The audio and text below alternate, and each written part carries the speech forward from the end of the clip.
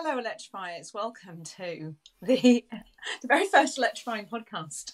You asked for it, so we're delivering it, and you may well regret having asked for it in the first place. So we're going to do a weekly roundup of what we've all been up to. And on the podcast this week, it's me, Ginny, and I'm joined by the lovely Nicola, Hi. Tom, and Mike. How are we all? Hello. Good. Yeah, good. You? So far, so good. So far, so good. It's going to be more professional than this, mainly because I won't be doing all the technical side again, because I think we've all realised that I'm not very good at it, am I, gang? This is like a talent. I've been trying my best. I've been trying my best. So basically, what we're going to do, we're going to get together, whoever's around every week, and we're just going to go through what we've been up to, our week in cars, the news stories that might have caught our eye over the week, and we'll be getting a podcast up live every week here on YouTube, but also over on your usual podcast platforms as well.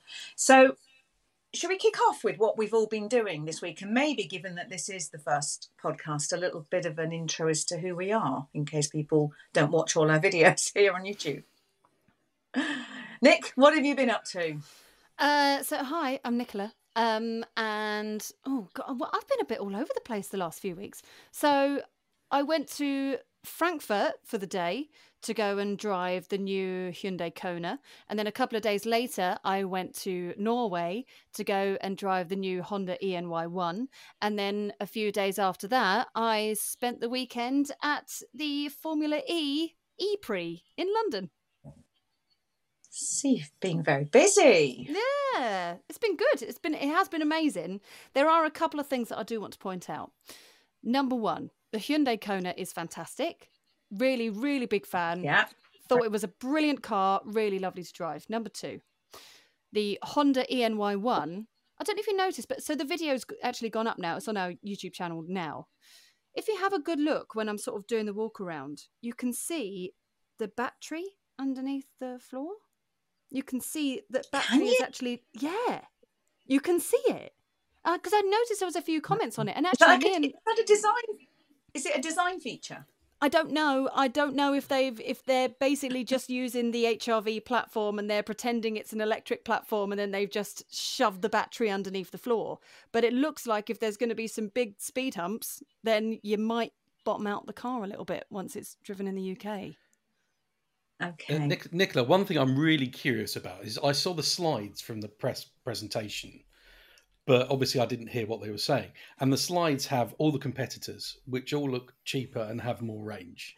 How did they talk around that? How did they say, here's an MG ZS, which is half the price and goes twice as far? I mean, what did they say? What they said was they didn't name the competitors. They just said competitor 1, competitor 2, competitor 3. So you're just kind of left guessing as to who they're trying to talk about. It was a really lovely launch, and the team are so nice, and the car I found reasonably lovely. But the issue with the ENY1 is the price. It starts at 45 grand. Yeah, it's crazy. You put that on our team WhatsApp group, that price, and it literally lit up, didn't it, with us all? Yeah, ping, ping, ping, ping, like, ping, ping, ping. Boom, head swivel. What? It's a lot of money. It is a lot of money. Okay. So, Mike, what have you been up to? What have you been driving over the last week? Well, I can't compete with Air Miles Hume in terms of flying everywhere. But I've had a couple of test cars in. Sent back a Volkswagen ID5 and had in an Enyaq coupe purely by coincidence. It's almost as if I should have organised it. And I think Ginny, you and I are both in the kind of Skoda Enyaq. We love camp, aren't we, really? It just reminded me. I kind of think the coupe should have been the car they launched with because it's more aerodynamic, it's way more efficient. But it was just that kind of, I drove to Bristol and it was kind of, it was doing 4.2 miles per kilowatt hour. It was just comfortable. It was the kind of thing I could just spend hours in, and it just did everything right. And I stopped at Molly's outside Bristol, which is a sort of diner place. Well, you've been to the Oxford one, haven't you? I know. And it has a grid serve, rapid chargers there. It's a really nice kind of, canteen restaurant kind of thing. It just seemed like the perfect place. And if more places like that exist, then we're going to have no problems at all, are we? So, yeah, it was just a really nice weekend. I'd put some serious miles on this Enyaq Coupe, and it was just lovely. Yeah, so really, really enjoyable. Just rewinding to the start of your conversation, I really love the way you said, I sent back a VW ID5. Furiously sent back. Yeah. Yeah, it was a key for key, but yeah. Well, you know, it's I kind of liked it, and then I drove the Enyaq, and you kind of think you can't help feeling that somewhere along the line of the production and the design process that the papers got switched, because I'm not saying Skoda should feel cheap inside, but it's an absolute. So you wouldn't expect to get out of a Volkswagen into a Skoda and there'd be a step up in terms of quality. And there's buttons, there's actual stuff. Even the basic things like turning the radio up and down. There's a nice metal kind of scroll wheel on the Skoda, and it just it's tactile. It works. Whereas you're not sort of stabbing this kind of haptic switch on the steering wheel that kind of does four blobs of volume in one go and then back up to one. So yeah, it was just like drinking a glass of cold water when you're hot. It was just lovely getting in this thing, and it was just perfect. Talking of stabbing at haptic switches, I've been in 2 VW Group cars over the last few days. I drove the tweaked ID3 yesterday, and was incredibly disappointed to see that the slider's still there. Does it light up? Slider. No, it doesn't. It's going to light up, but it doesn't light up yet. Like, it's going to get a better screen, but not yet. And it's going to get even better tech, but not yet. So it is tweaked, but there are more tweaks coming. But in big news, it will now. We just joined the sort of the modern age, and you can now get over-the-air updates. So your owners won't have to scurry into the dealers to get updates on the tech. So yeah, it was interesting. It was a good... it's very subtle. It does look a little bit better from the outside. It's always just underwhelmed me a bit, that car. I wanted to love it, and I don't love it as much as I do. And I think it feels like it was rushed through to me. I don't know about you guys, but suddenly Dieselgate happened and they went, oh God, that car that we've got on the planning board, let's get it through, because it seemed to come to market a bit without, obviously the tech on it has been problematic to say the least, but also it just is could be a bit more interesting, a bit more well put together. I don't know, I like it, but I don't love it. I think I was the only person in the world who actually liked the original ID3. I like the fact that they were trying to do something a bit different with it. I like the white steering wheel and the kind of, I didn't like the haptic controls, obviously. Yeah. I kind of thought I like what they were trying to do with it, but it's kind of, they didn't understand their market, did they? Volkswagen owners want, as when we saw that ID2 that Tom and I think the rest of the team thought, oh God, is that all? And yet when we put that out on Twitter and said, this is really disappointing, isn't it? Almost to a person, every response was, oh no, I love this. This is proper. This is what Volkswagen should be doing. Sensible, normal looking cars in normal colours without kind of this. And I think Volkswagen probably were guilty of not understanding their own market, which is very sort of conservative with a small c. They kind of just prefer stuff to look like cars and behave like it. So I think that was probably why that facelift got rushed through kind of a year early. But but I think it's fair to say, Mike, that perhaps conservative is not a word we would use for your choice in shirts or your choice in cars. Well, exactly. So you are. I always think that if marketing executives find that I like a car, they probably realise they made some sort of terrible mistake somewhere along the line. They're not going to sell any. Oh God, Mike likes them. Shit, what are we going to do? So we're going to have to sort of change all that. So. So come on then, Mr. Barnard, what's been your week in cars? What have you been driving? Where have you been travelling? Well, you've just reminded me when you were talking about the haptic things that I've been to the Faroe Islands, which are very pretty when it's not foggy, to drive the new Audi Q6 e-tron, which is their new big posh SUV. And it was a prototype, so it was covered in a very kind of gaudy wrap, pink and very Barbie-like actually, with white wheels. And they covered over the dashboard and the fascia and all the instruments because they don't want it to be seen yet. And it's all still secret, which made it tricky to do things like reverse without going into a wall or running over a dog. But the essential switches, obviously, they couldn't cover over. And on the door, there is a bank of haptic switches, which is kind of like double the size of the ID3 ones and does all sorts of things. And actually, I mean, I ran a Cupra Born for a while and I got used to those haptic switches, but I can just imagine Audi people getting in and saying, what are those? I want nice knurled aluminium or something. But I don't know about the rest of the switches on the dashboard and things. I presume Did they say anything nice. about what's happening with the wing mirrors or the door mirrors? Are they going to be digital? Well, I did ask that question, and there was some murmuring, and I think the digital door mirrors have died a death. Have they? Which round of applause from us all. Good decision. I think for a lot of that, we owe the American authorities quite a favour for that, don't we? Because they're not legal in the US, so they have to do, any car that's going to be sold in the US has to be designed and built with glass mirrors anyway. So I think possibly the cost of doing it makes. I didn't know that. I didn't know that. Has anyone? Yeah, it's, you can't remember. So has anyone tried anything with digital mirrors in the team that they've actually liked? Because I haven't. I've got used to them, but then I've got into a car that's got the glass mirrors, and I thought, oh god, this is so much piece of reflective glass. It's so much better, isn't it?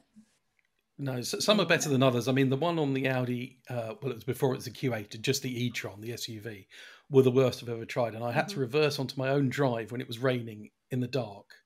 And I know the way onto my drive, but you just use the mirrors. And I couldn't see. I had to get out and check that I wasn't going to drive into something. I mean, they were just terrible. And it was a gimmick.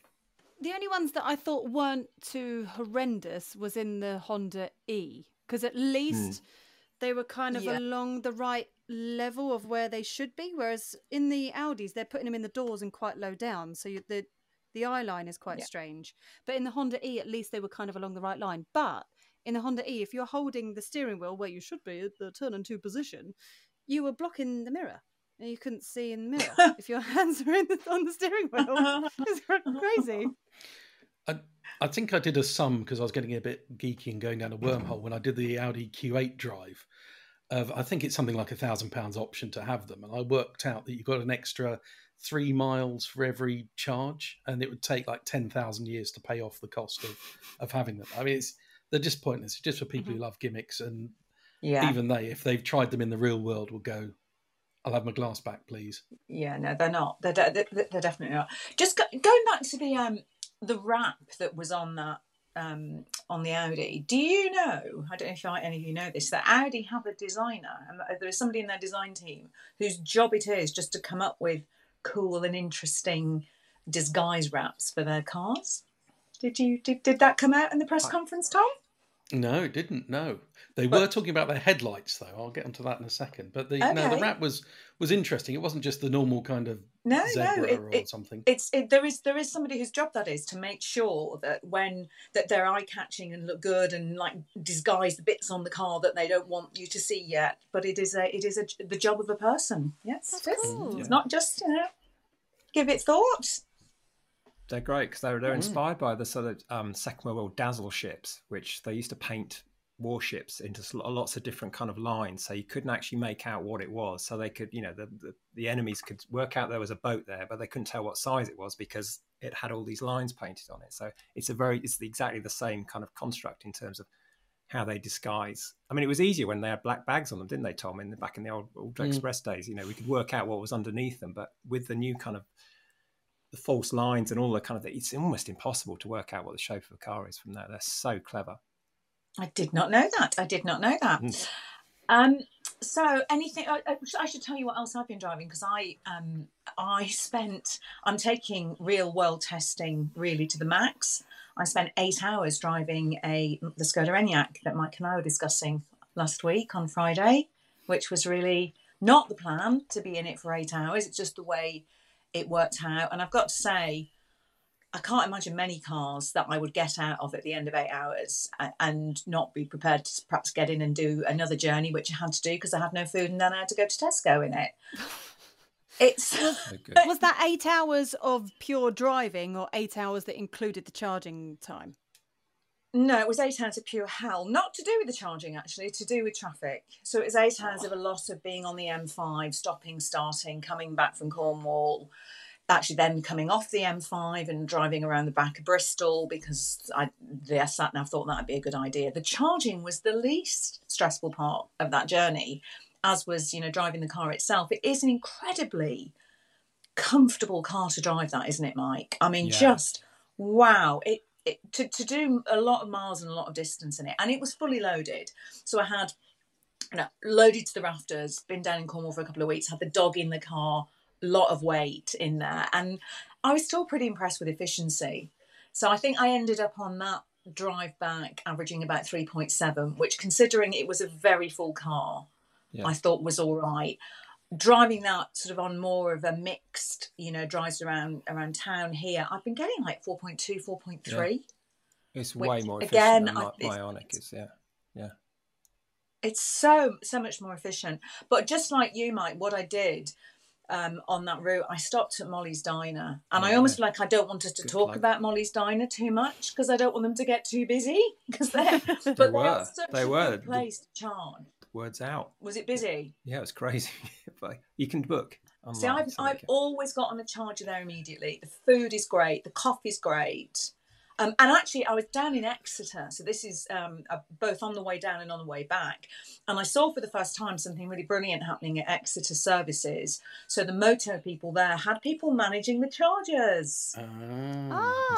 Were they employed by Moto? Yeah. Were they employed by GridServe? They were Moto, because it's Moto. So the complicated thing for all of these charge point operators is they often don't own the land that they're operating on. So there's certain things that are a bit out of their control, but Moto were doing it. And they were really lovely. They had two people taking your registrations and your name, and you directed you off to a parking space where you waited, and then they'd let you know they were managing, who was taking turns. I had to wait sort of 10 minutes to get on a charger, which I thought was all right, because the services were mobbed. You were queuing to get in the services. And I had lots of stuff on Twitter going, oh, yes, but I'd be straight in filling up with petrol and diesel. And it was like, but yeah, my car was charging whilst I went in and queued 15 minutes to use the toilet. So actually, I know it's a bit more of a pain on a busy, when it's very busy at the chargers. But when you think then it's that dead time when you're inside where your car's topping up. And I was away in 25 minutes, maybe half an hour at the most. And I actually didn't need to stop at Molly's to charge. I did decide to top up. I did it because I'd just been in the car for so long. Yeah, and I couldn't cope anymore. I needed to get out. So it was it wasn't a great journey, but it being electric was genuinely the least of my concerns. It was probably better because it was quiet and smooth and nice to drive. Good. The thought of having someone there that's kind of organising things as well makes it a lot better. I've been to a couple of service stations where where I've had to wait in a queue or whatever, and you end up in a sort of mild panic, like someone pulls up after you. You're like, I hope they realise that I'm first and I don't have to get into a confrontation because I don't want to do this. No. So having someone there at busy occasions is a really, really nice idea. So it's a more calming effect on people that are waiting to charge. Yeah. Although you can imagine the headline writers already, can't you? Charging companies have to put bouncers in on the chargers to stop electric car drivers fighting. I want to have a system like they used to have at the deli counters in supermarkets about 20 years ago when you took a ticket. They'd always say to you, 23. I like that system. Those old machines must still be on eBay somewhere. Just get a ticket and then you get called when you're ready. Do you know the guy who invented that has a huge collection of cars in Potter's Bar? He's got the world's largest collection of Aston Martin Lagondas. Really? Well, that's he invented the machine. Random but good. You want 4 slices of? I think let's talk about. I think actually before we do move on, we haven't actually given the podcast a name yet. So we have a very good suggestion from a member of the team. Mike, what do you think we should call our electrifying weekly podcast?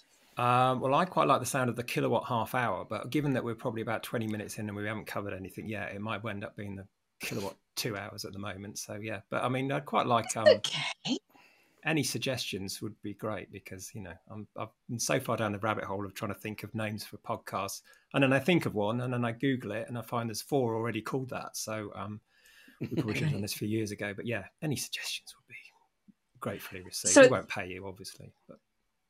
No, but we'll give you a shout out. And at the moment, we are thinking it's going to be the electrifying kilowatt half hour. So let us know what you think in the comments below. If you like that idea, if you think it's absolutely awful, or if you have a better alternative, that would also be good too. Yeah. Or if you already do a podcast called The Electrifying Kilowatt Half Hour, let us know as well, because it saves us to sort of, Photoshop one. Go through solicitors. Yeah. Right, then let's go on to news, the week's news. Gosh, there's so much journalistically robust, perfectly crafted news about electric cars around at the moment, isn't there? Really well researched, well put together. I don't know. Are you ready for my favourite headline? Oh, go on. What's your favourite headline? That was the one that was on Twitter as we record today. Britain's summer washout goes from bad to worse. Now flooding misery sees electric cars submerged in rainwater, with one woman's brand new 22,000 motor a write-off following torrential downpours and gale force winds. So I don't know if you can see, but it's actually a Renault Captur from, well, that's not brand new. If that was an electric car, we all know it's not going to be 22 grand because it will be way more expensive than that. But that's the Daily Mail going for it and assuming that it's an electric car. Oh. Didn't the fact that she said it was her electric gearbox that had been damaged give anyone there any of the Say the word electric. That's it. Like catnip. Yeah. It's good, isn't it? Yeah. Has anybody got any factually correct news stories that have caught their eye this week? Tom, anything factually correct caught your eye? That's, Well, the Nissan cut the price of the Ariya yesterday, and I thought that was quite interesting because it's now. We always said it was too expensive and it looked pricey compared to rivals, and now it's not anymore. They've lopped £3,000 off the price of the existing models and brought in a new entry level one, which is 39 grand, which is bang up against your beloved Enyaq and a few other cars, sort of top of the range Kia Niro EV. And I've got an Ariya and I think it's lovely. It's posh inside. And if you're looking at like an ID4, for example, and then you go and sit in an Ariya, you're going to think, well, I mean, this is a completely different world. So, that's going to be an interesting one. The other thing which is really interesting this week is the rise in used electric car prices. So we've been used to them crashing. And for those of us who own them, it's been a bit squeaky. And they're starting to go up again. I mean, it's a slow recovery, but I think that people are looking at the likes of a Tesla Model 3 that's 20 grand and thinking, well, I'll have some of that. And as a result, prices are starting to go up. So if you want a cheap electric used car, buy it now, I'd say. Just going back to the ID3 tweaked version that I drove, you were crunching the numbers on the finance around that, and there's a really interesting fact that will go in the video when that goes live in, I don't know, next week or so, that you can get an an ID3 for just £3 more a month at the moment than you can an MG4 Trophy on the same sort of deposit and lease terms, which, I mean, it's the price of a very average cup of coffee more a month. I mean, that's quite remarkable how that has gone from big waiting lists to very good finance deals. It's a quick moving market, isn't it, Tom, at the minute? Yeah, I mean, all the offers, and we get these press releases saying, and even emails this morning saying a £3,000 deposit contribution and 0% finance. And you really have to do your sums, and they have to be based on what you can actually afford. And I think, Nicola, you went on the Astra, Vauxhall Astra launch, and they were saying, oh, well, we've got 0% finance, and that makes the car affordable. But you had to put £12,000 down, then you pay £280 a month for 2 years or 3 years, and then you hand the car back, and that seems quite expensive. But because everyone's got 12 grand to put down on a car. Yeah, I know. I can't believe that after 3 years you're prepared to have spent 12 or just write off £12,000 plus 270 quid a month. I mean, it's just, I can't see where that would happen. No. But if you have got like a car you can trade in, and that's going to be worth, say, £7,000. There are some good deals about, but you really have to play around. I mean, in the comments on the videos, whenever we do any car that's around £40,000, you'll get people going, oh, but you could have a Tesla Model 3. And you can if you're paying cash, but 90% of people don't pay cash. And on the finance, that Tesla Model 3 is £120 a month more than an ID3, for example. And you just need to have a look at what the interest rates are, what the residual values are, and play around. Every website has a finance calculator. See what you're comfortable with, and you'd be amazed at the difference in cars that have apparently the same list price.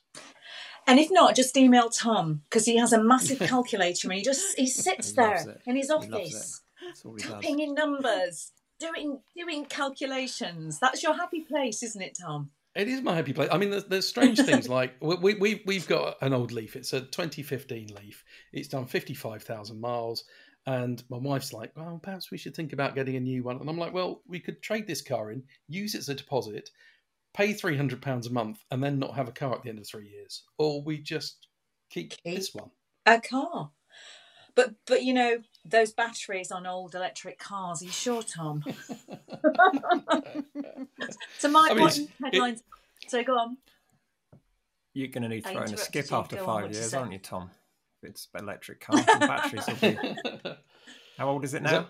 Well, I looked at yesterday, and it's the car? It's 8 years old. So I charged it full yesterday, and it's 85 miles, which people will go, oh, that's horrible. Good. But it's absolutely fine. We're used to doing 85 miles on a charge. And we only drive on average, as I've said for a very long time, only around 25 miles a day. So there we go. Mike, let's head to you. What stories have caught your eye this week? Well, for me, the big one was, it's not necessarily an electric story, but it is an electric story, if you follow what I mean. Volvo aren't going to be selling estate cars or saloons in this country anymore. And that's, you know, this comes in the same year, the same month, the same 4-week period that Ford stopped selling a Fiesta.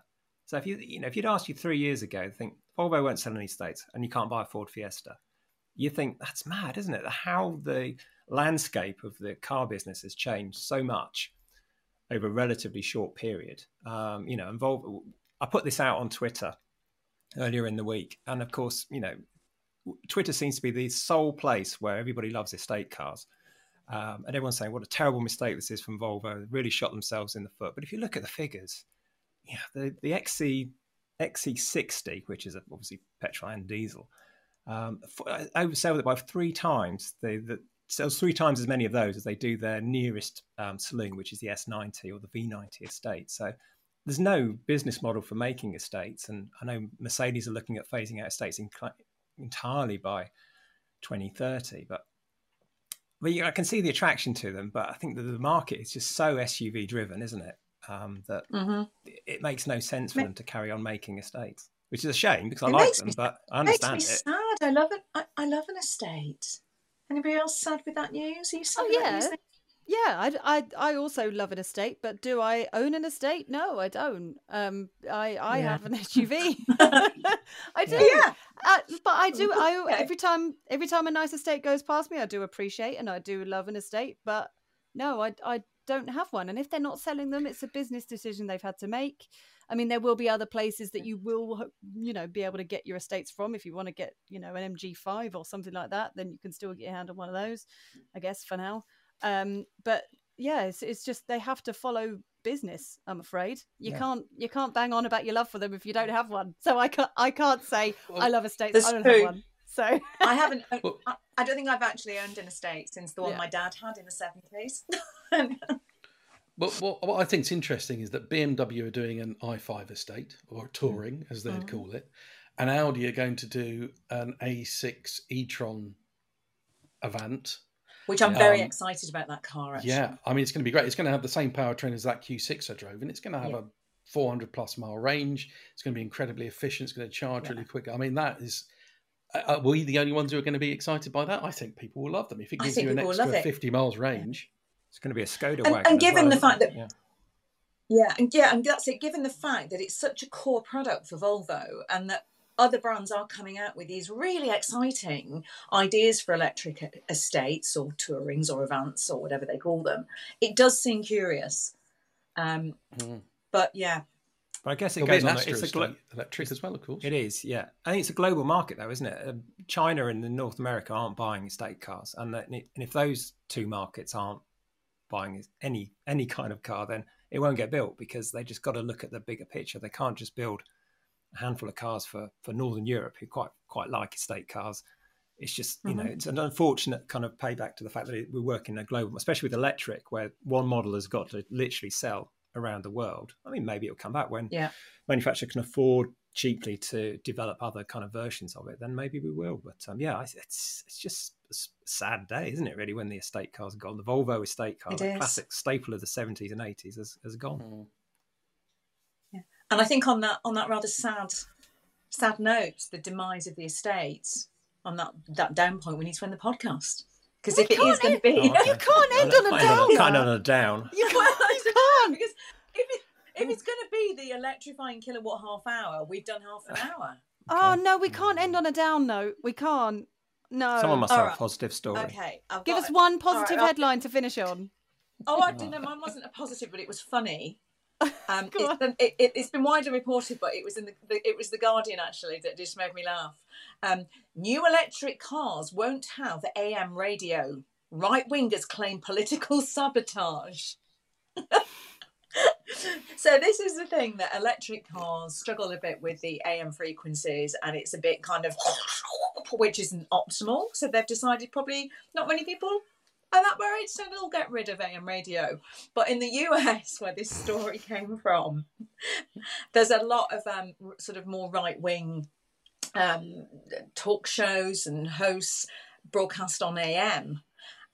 There is now a group that believes that there is a whole conspiracy about this, and it's a way of shutting down the right-wing media.